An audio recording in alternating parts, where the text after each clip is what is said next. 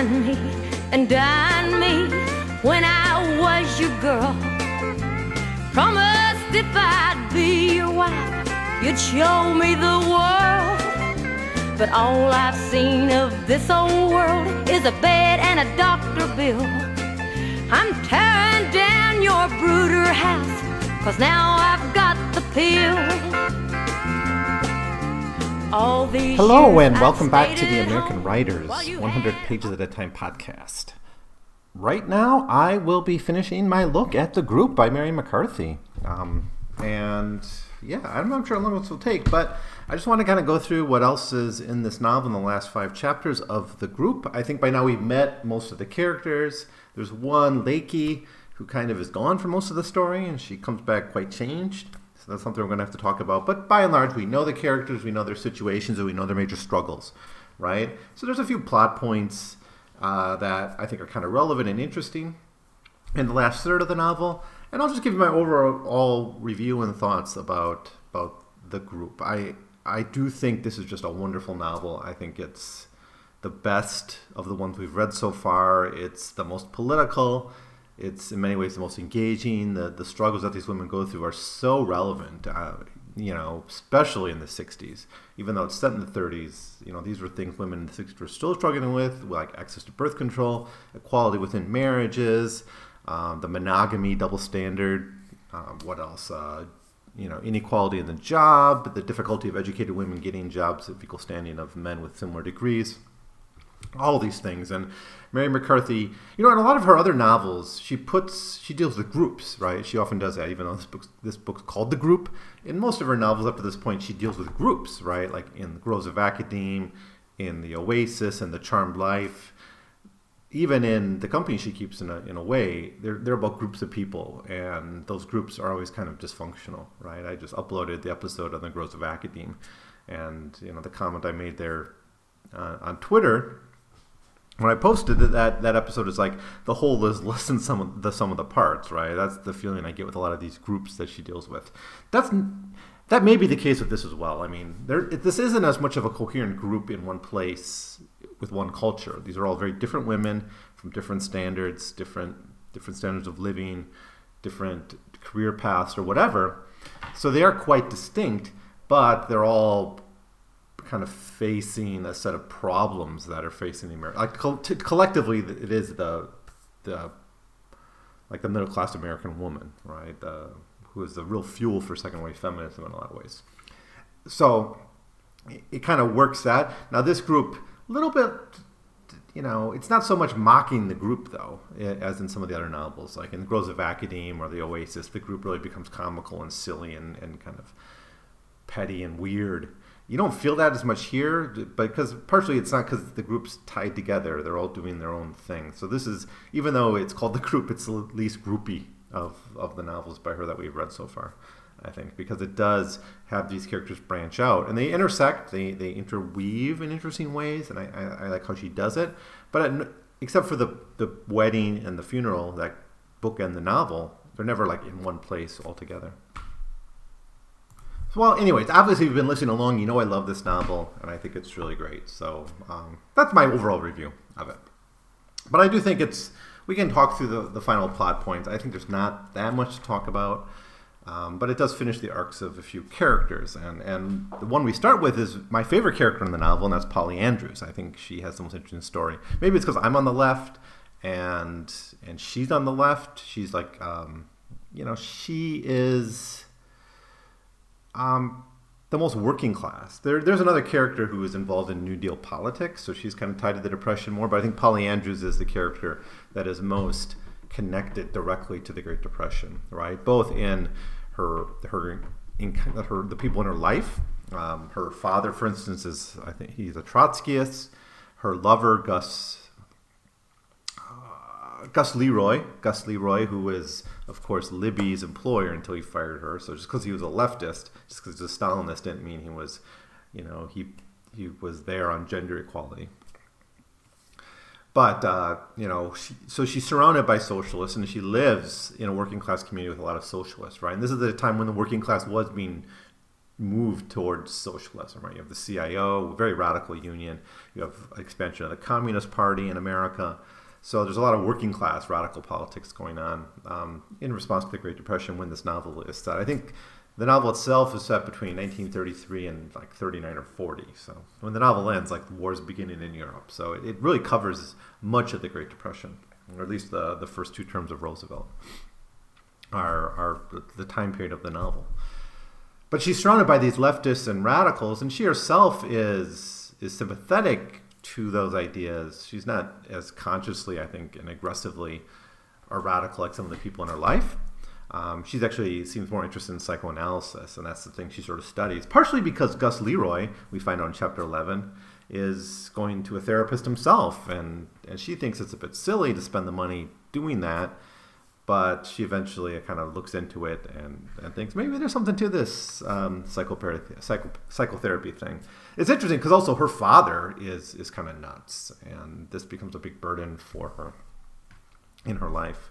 Now, chapter 11 basically deals with the breakdown of Polly Andrews and Gus Leroy's relationship. This relationship was established back in chapter 10 after we met Libby.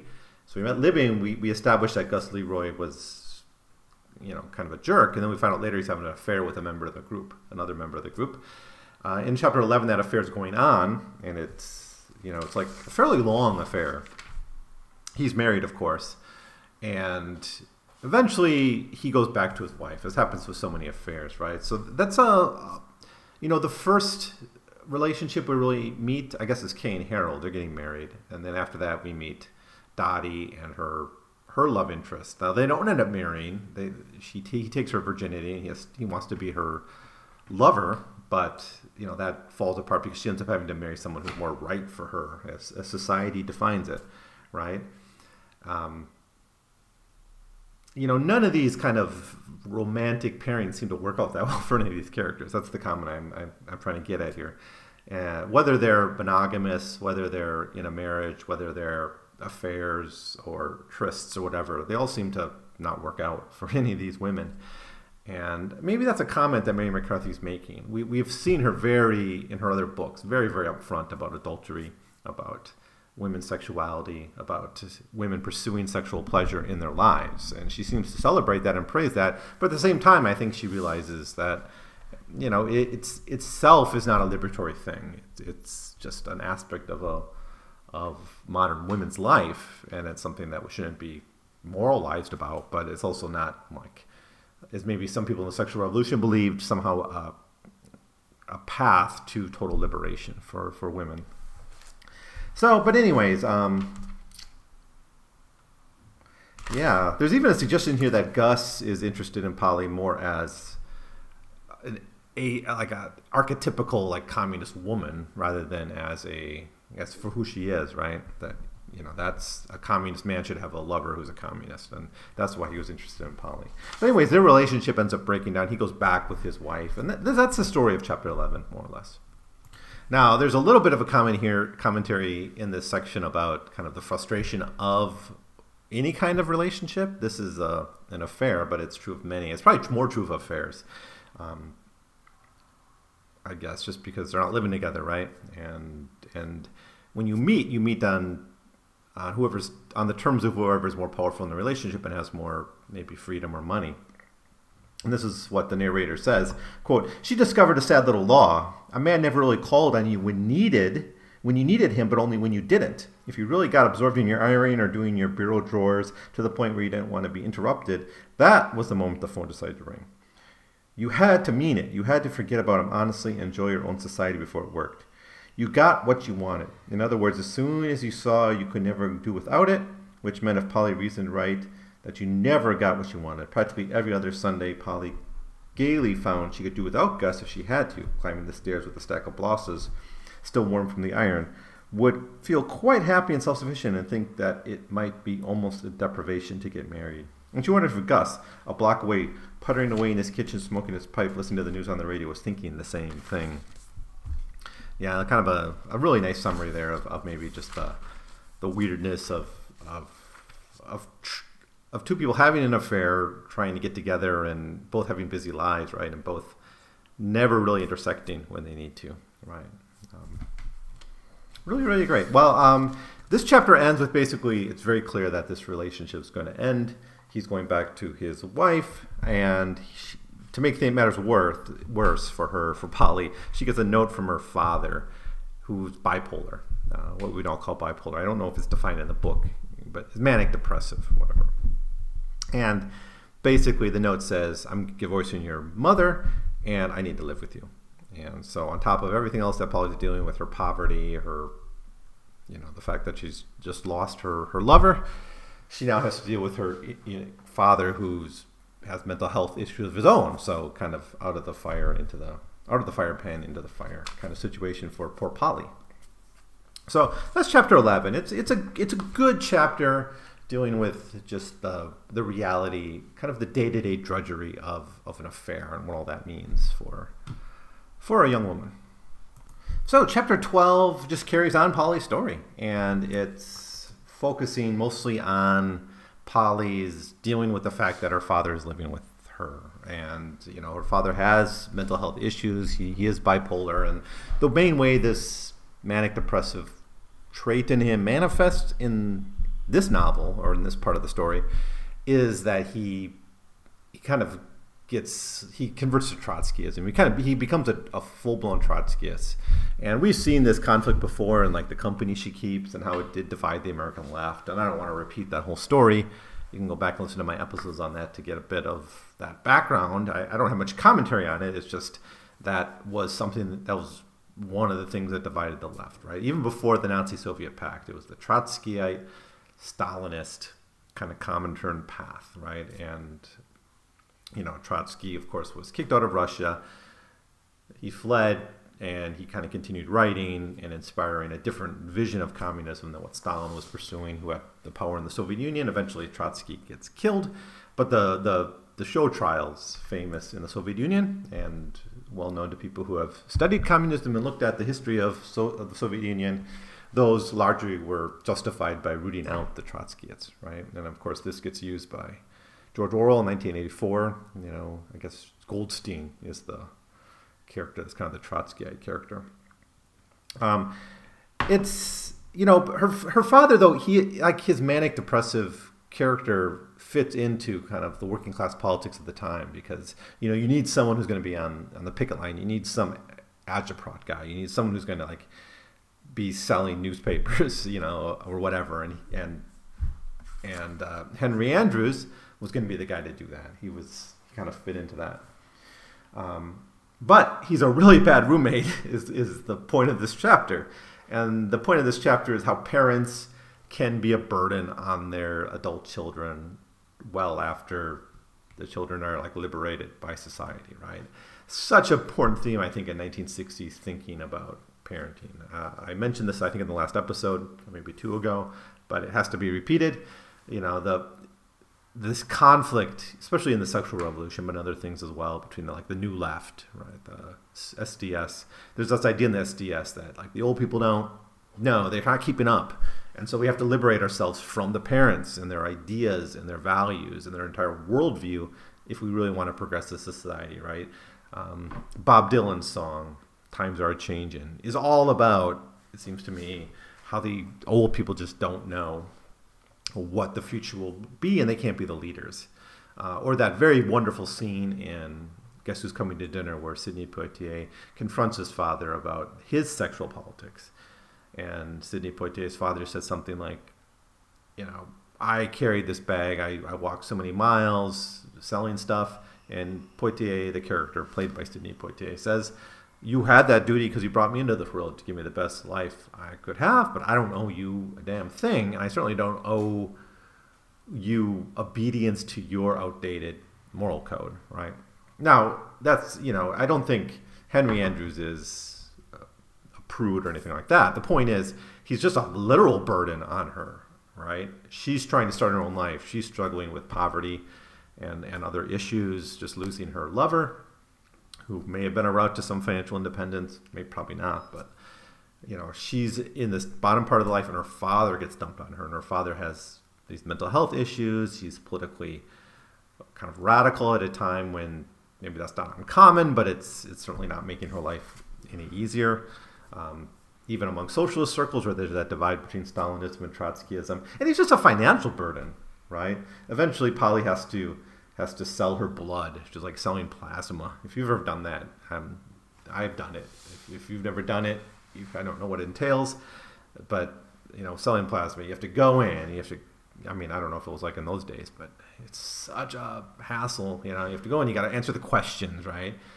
And then they take your blood for the blood test because they have to test your blood before they take your sample, right? Then they put you in, plug you into this machine for a couple hours. And you do that for like $20, right? It's pretty horrible. Now she's just on blood here, but I get the same kind of sense there that you're really at the end of your rope if you're reduced to that. Being like a vampire or like the victim of a vampire, right? If there really were vampires, there would be people selling themselves to vampires, I'm sure, to pay the rent. I have no doubt of that. Anyways, towards the end of the chapter, she meets Jim Ridgely, and he's a shrink. Interesting because there's a kind of a overhang of mental health throughout the Polly Andrews chapters. She's not really mentally ill, but the people in her life are. He's talking about a burden. That's certainly there. And that's the guy she ends up marrying. I think pretty much all of the group get married except Blakey. I think it's hard to keep track. There are a lot of characters and whatever. I think they pretty much all get married, mostly. And usually to the right person. That's an interesting thing. They all have different relationships, but they tend to marry people that turn out okay for them. Kay certainly doesn't. But Dottie does. I think Libby, I don't know if we hear her story about who she marries. But, they're not the worst people. I mean, I don't think this is not like an anti-male novel in any way. It's not saying, like, these women were best off if they just, like, abandoned men and did everything on their own. I don't think Mary McCarthy's saying that. I just think she's saying there's so many pitfalls in these relationships of the modern, much more liberated woman, educated, career-minded, that maybe it's a very different story if this was about working class women more. I guess Polly's the closest we get to a working class woman. She falls into the same traps. But if it was a pure working class novel, I think we'd have different stories and different concepts. This is more of a bougie story by and large. But anyways, that more or less covers the story of Polly Andrews. Like everyone else, she appears again at the end with Kay's funeral. But we'll get to that. All right, chapter 13. So this actually carries on Polly's story in a way, but it's really about Kay. We haven't really seen much of Kay since the first third of the novel or so. She showed up a little bit in the middle part of the story, but she's kind of come back, and she's been institutionalized. So Kay, again, through her, mental health is a big issue for her, so she's the right character maybe to encounter Kay in the asylum. Basically, she's been institutionalized. And what happened to her is, of course, she was in this abusive relationship with Harold. Harold was cheating on her. And Harold, along with Noreen, not a member of the group, but of the same class at Vassar College, having the affair with Harold, conspire to basically get Kay locked up. And that's where she is. So this is actually a really, really brutal chapter about this institutionalization of Kay. Yeah, Polly ends up like working as a nurse at this asylum, and that's when Kay shows up, right? So the first part of the chapter is about Kay,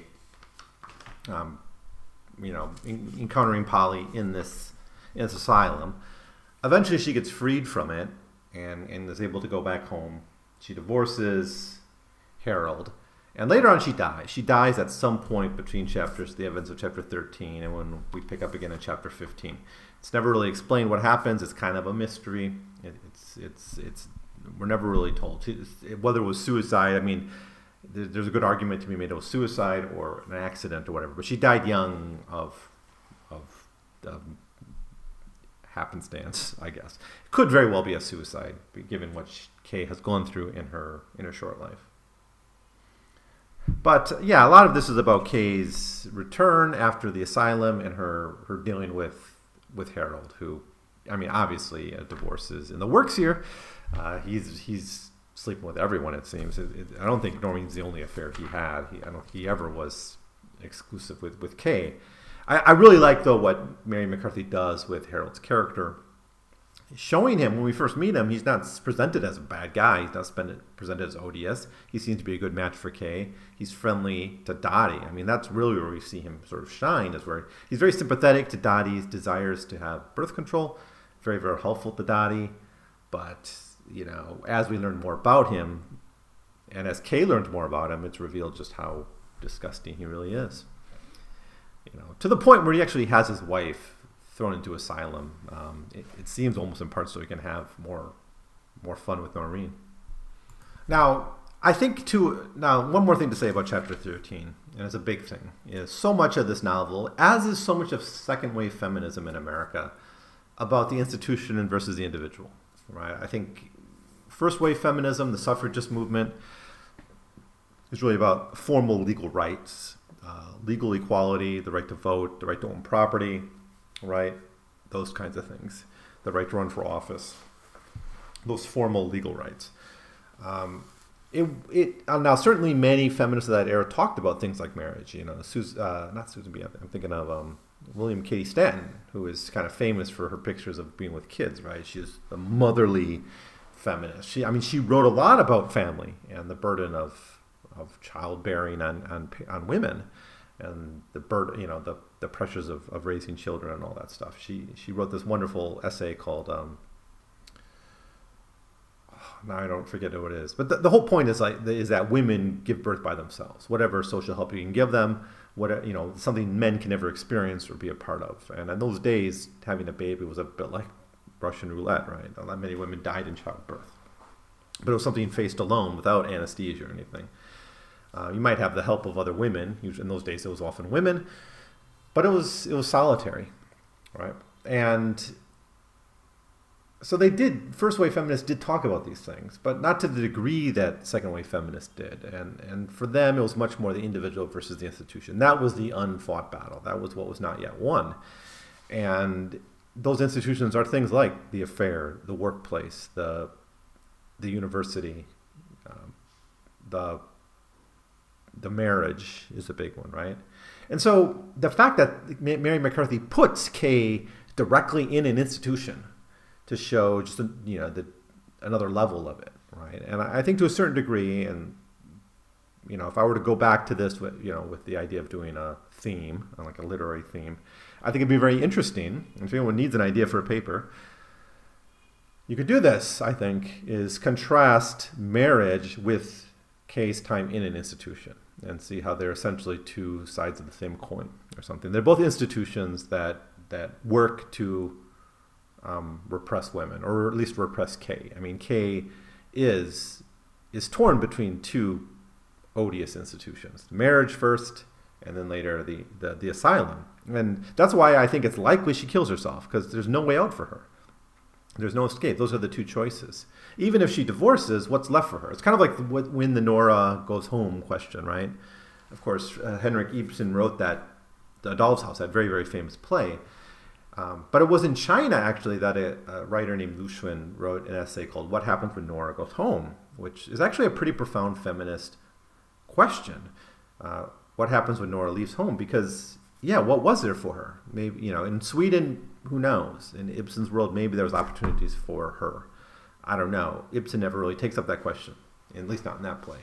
But Lu Xun is saying, essentially, what's the options for Nora is prostitution or another marriage.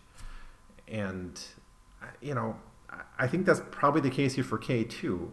And that's why I think a suicide is likely. But I think this is a really powerful chapter just because it gets to the heart of the matter, saying if the struggle of feminism today is the individual versus the institution, the way Emma Goldman talked about all history, what better place to kind of centralize that than in an asylum? But really, really great stuff in this chapter, and it gives Polly and Kay some interactions, but Kay is just so beaten down by this point in the novel that it's pretty hard to read. But that's the story of chapter 13, a really important chapter, I think, and it kind of leads us into the climax.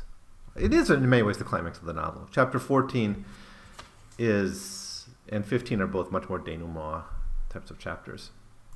So chapter 14, where we see Pris again. Pris we met for one chapter before, and her main struggle was this pressure to breastfeed, right? And I think what's kind of tragic about this, you see in the earlier chapter, maybe it's not tragic, but what happened, Pris's story later on was she was being pressured by her family and by like fads to breastfeed her kid, and it was really hard for her. The kid was crying all the time, hungry all the time. She went to doctors to try to, in this case, formula would have been best for Kay, kid Stephen, just because, and it would have made everything easier for her, right? And I when I had a kid, her mother breastfed the kid, and we did cloth diapers. We did that kind of progressive hippie stuff. And that was the right choice for us at the time. It's not the right choice necessarily for everyone at every time, right? And I think that freedom is key to what feminists talk about, right? It's the same way with makeup, right? It's being feminist doesn't mean taking off makeup. It means women should have the right to choose to use makeup or not, and not to be punished for those choices, right? It's the same like with breastfeeding. If you want to do it, if that's right for you, great, and you shouldn't be punished for needing to breastfeed in the park or something, right? Or you should have that freedom. And I just thought it was really well done. Here, though, we see Pris, after some period of time, and apparently some struggle, with Stephen, and she's more or less come to terms with breastfeeding, and even internalized those arguments to a degree. Now, she meets Noreen, who's now has her own kid. Now, it's not with Harold. Remember, Harold and Noreen had an affair. She first was married to that guy, Putt. Remember Putnam, the guy who couldn't get it up for her? That's why she was having the affair with Harold. She later marries this banker, Freddie Rogers. And he's Jewish. So Noreen his kid is half Jewish, and there's discussion of what that means. In a time period where anti-Semitism was on the rise globally, obviously. And that's part of the subtext of this chapter. But largely it's Noreen and Pris talking about their experiences raising children, right? And what struck me is how much Pris had kind of internalized what her husband wanted out of her at the end, like especially in terms of breastfeeding. She's kind of, we don't see the struggles that she went through earlier in the chapter, and she doesn't really talk about them. It's like it's in the past, and she's fought those battles, and now she's it's almost like, actually, I thought about Winsome Smith at the end of 1984, right? When everything's been beaten out of him and he's totally accepting of the party, right? I felt that way with Pris at this point in the story. Because I remembered the struggle she went through in the early chapter, and I didn't buy fully her kind of... but part of it too is her just engaging in bougie women's talk on the playground kind of thing about kids, right? You talk about kids, you talk about those issues of being a mother with someone you sort of know. So that's sort of part of it. But I just felt someone who's Pris is someone who is no longer has that capacity to risk even a little. I guess she never did, but whatever. But in that earlier chapter, we saw her anxiety and her struggle with breastfeeding, and that's not there anymore. All right, so we're pretty much done here. Chapter 15 is, we're just told Kay has died, and we don't know the details of the situation. I think a suicide's likely, but it's never confirmed one way or another. Really, the only member of the group we haven't really met is Lakey. We actually meet her in the first chapter. Eleanor Eastlake is her name. They call her Lakey. She went to Europe, and we don't hear from her. We don't get her story at all while she's in Europe. She's come back, and I think it's for the funeral. Or she comes back because of the war. She comes back because of the war. And she's with this woman who's her lesbian lover. So, I don't know if this is a missed opportunity or as far as Mary McCarthy thought she should go or wanted to go. I guess it's as far as she wanted to go. I don't think Mary McCarthy seems like the kind of person who likes to censor herself. But, this is the window into lesbianism, and the only one we really get. We got a little bit of a window into someone who's maybe pursuing a more asexual life thinking of, just a second, let me find, is that Helena? I think Helena, I got the sense, was more kind of indifferent to sexuality, but Leaky was a lesbian, and she has to go to Europe to that story has to be told like through her going to Europe and coming back with this lesbian lover. And I don't know, I guess maybe it's not acceptable in America at the time, and that's why she has to do it. I don't know why it's acceptable in Europe at a time when Europe is becoming much more conservative. I don't see evidence here that they're freer in Europe than in America in this regard, but it's more of a global kind of a lack of acceptance of homosexuality among women. But she is that, and it's really, we get a little bit of her story here, but Leaky's probably the one woman we know the least about, and maybe that's not surprising in a novel mostly about heterosexual women engaged, in heterosexual relationships and their other struggles. The only way Mary McCarthy can tell the story of a lesbian woman is to have her off the page for most of the novel and just show up with this woman who's obviously her lover. But anyways, that's chapter 15. Chapter 15 is the funeral. Now, I didn't take as careful notes on the last third of the novel. I just wasn't. I think I read it in a place where I think I ran out of lead, so I didn't take notes. So most of that was off the top of my head. I had a few things sketched out somewhere, but that's going to be it. I've talked for like 2.5 hours about the group. Really, really great novel. I think it's so good. These women really stand out. Their stories and their struggles are very real, and they're meaningful, and they're politically significant, and it's a well-told story. I think it's a little bit different than some of her earlier novels. Her early novels are really about weird people in a weird situation, and some of these people are weird, but by and large they're fairly typical middle-class educated women, and I think that's what makes it politically important, right? You can't be politically significant talking about weirdos doing weird things in a way. I mean, I guess with the intentional communities stuff in the Oasis, it's kind of interesting, but that's not what most people are going to do, right? If you want to be politically significant, you have to,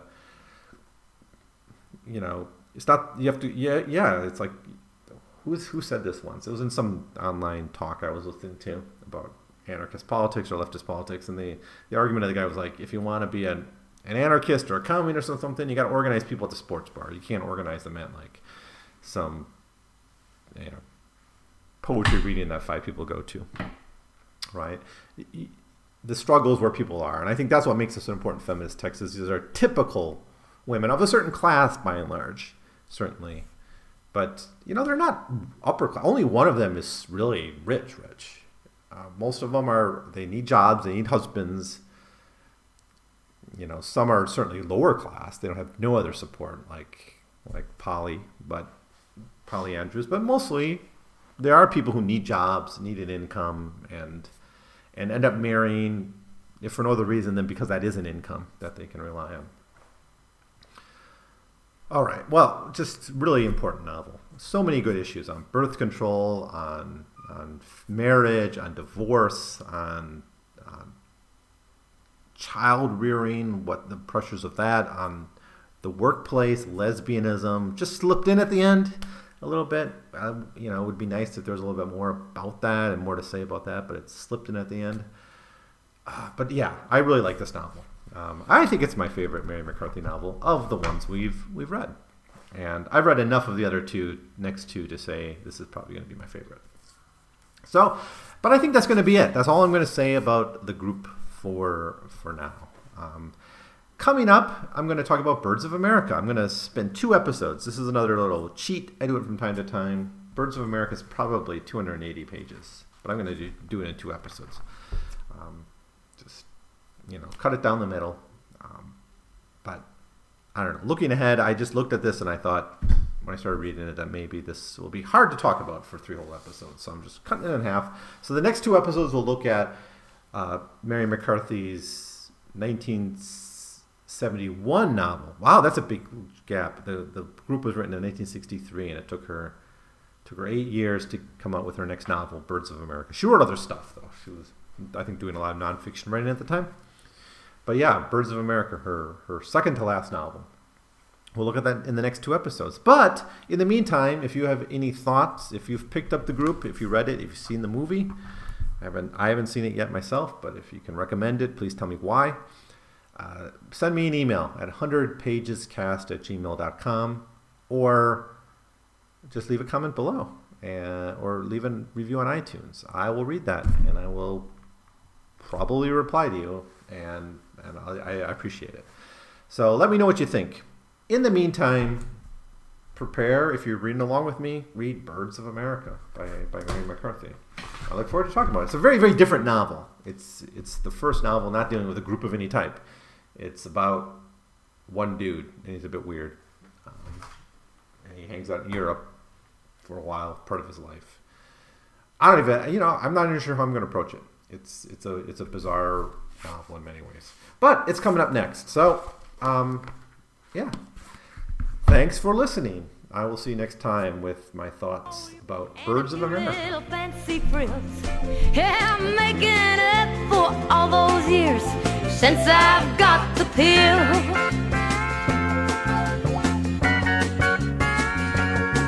I'm tired of all your crowing, how you and your hens play, while holding a couple in my arms, another's on the way. This chicken's done tore up her nest, and I'm ready.